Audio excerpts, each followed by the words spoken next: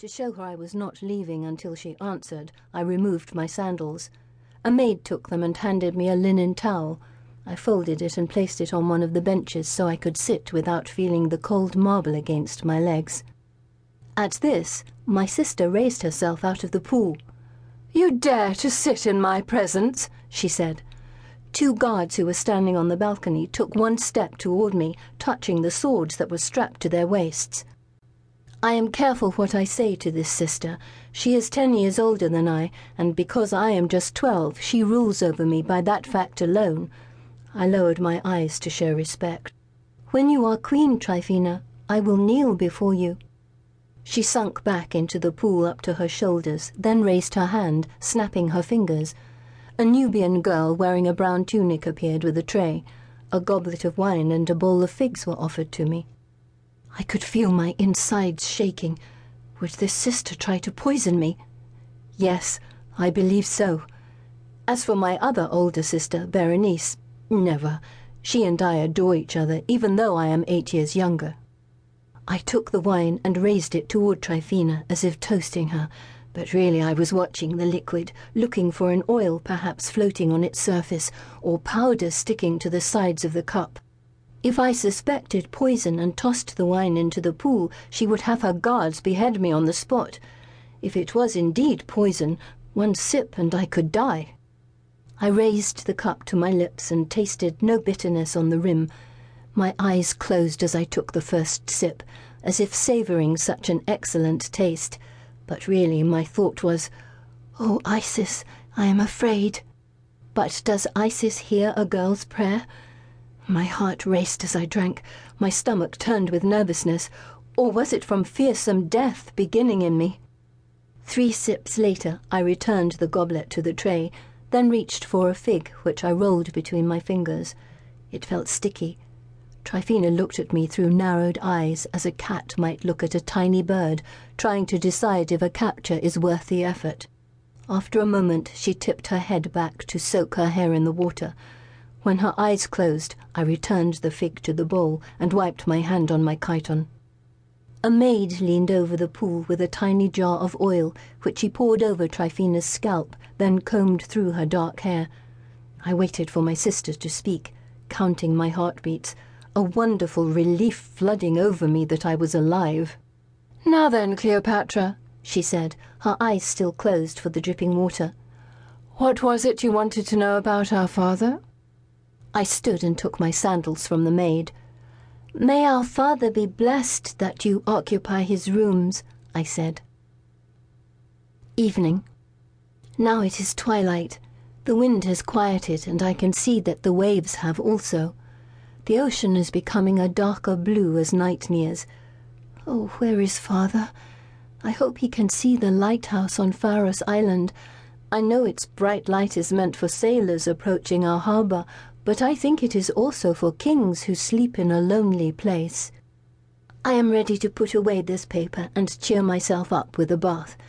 First, I must check the underground fire room to make sure the slaves have not fallen asleep again. This is something that enrages Tryphena. She demands they keep the coals going at all times, fanning hot air through pipes under the floors so she can soak at any hour of the day or night. Thinking of Tryphena makes me tired. I hope she is elsewhere in the palace tonight, perhaps reclining on her couch in the banquet hall.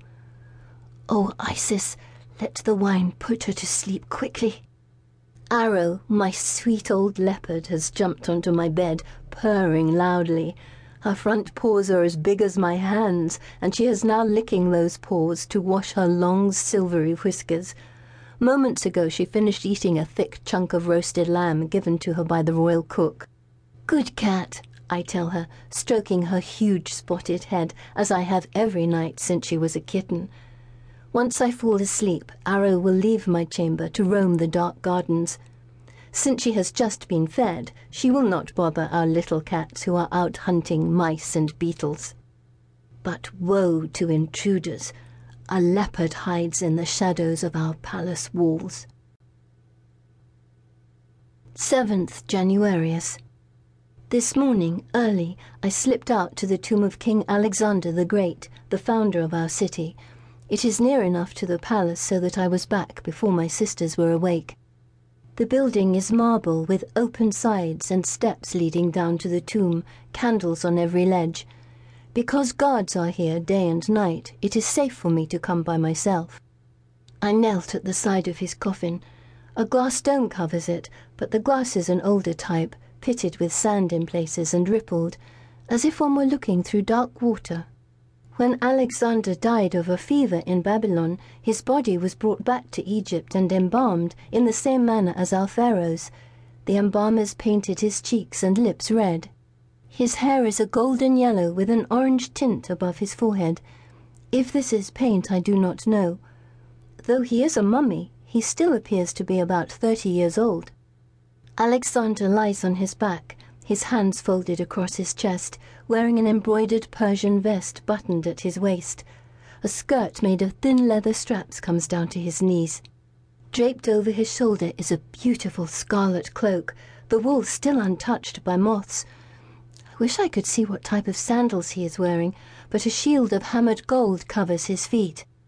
Did I mention that Alexander the Great has been dead for nearly 300 years? Father says there are ancient Hebrew prophecies about a king, a Messiah, who will bring peace and forgiveness. This king will have lived for a time in Egypt. When he dies, his body will not decay. He will rise from the dead, and all other kings will bow down to him. All nations will serve him. The government will be on his shoulders. Some people in this city believe that because Alexander already conquered so much of the world and was in Egypt, he might be the Messiah, thus the many guards to protect his tomb. I keep coming to look at Alexander to see if he shows life. Not yet. If the glass breaks, will he start to rot? The next afternoon. Caravans arrived today from Gilead and Arabia. Their camels were loaded with treasures that will be traded for our grain. The merchants have pitched their striped tents outside the city wall near the canal that brings Nile water to Lake Mariotis. I watched from my roof garden, glad the stench of camels cannot reach me, though I always enjoy hearing the bells and bangles that hang from their saddles. When I saw some of our slaves carrying chests toward the palace, I was too excited to wait on the roof. I ran down the inside steps to wait in the courtyard. Berenice and Tryphena were already there, of course. As princesses, we are the first in Alexandria to run our fingers through the sacks of spices, pinching small amounts to flick in the air like perfume. The courtyard was soon filled with the sweet aromas of cinnamon, myrrh, cassia and frankincense. My sisters and I are also the first to unwrap the parcels of silk. This fabric is so delicate we can see through it, and when we throw a piece in the air, it floats down slowly. When we were younger, we used to run with it back and forth through the halls and around the columns, in and out, the silk flying from our outstretched hands like lovely coloured flags. But now that Tryphena is so much older, she sits on a stool while bowing servants bring everything to her. Today she unfolded the silks as if they were dirty bed linens, then tossed them aside, bored. Next she pushed a chest with her foot until it tipped over. Out spilled an elegant array of bracelets and sashes, Persian slippers, mirrors and ivory hair ornaments. Berenice and I glanced at each other. These things were much too beautiful to be thrown on the floor. Then Tryphena reached into a wooden crate and dug through the straw to uncover hundreds of tiny alabaster jars. She uncorked one.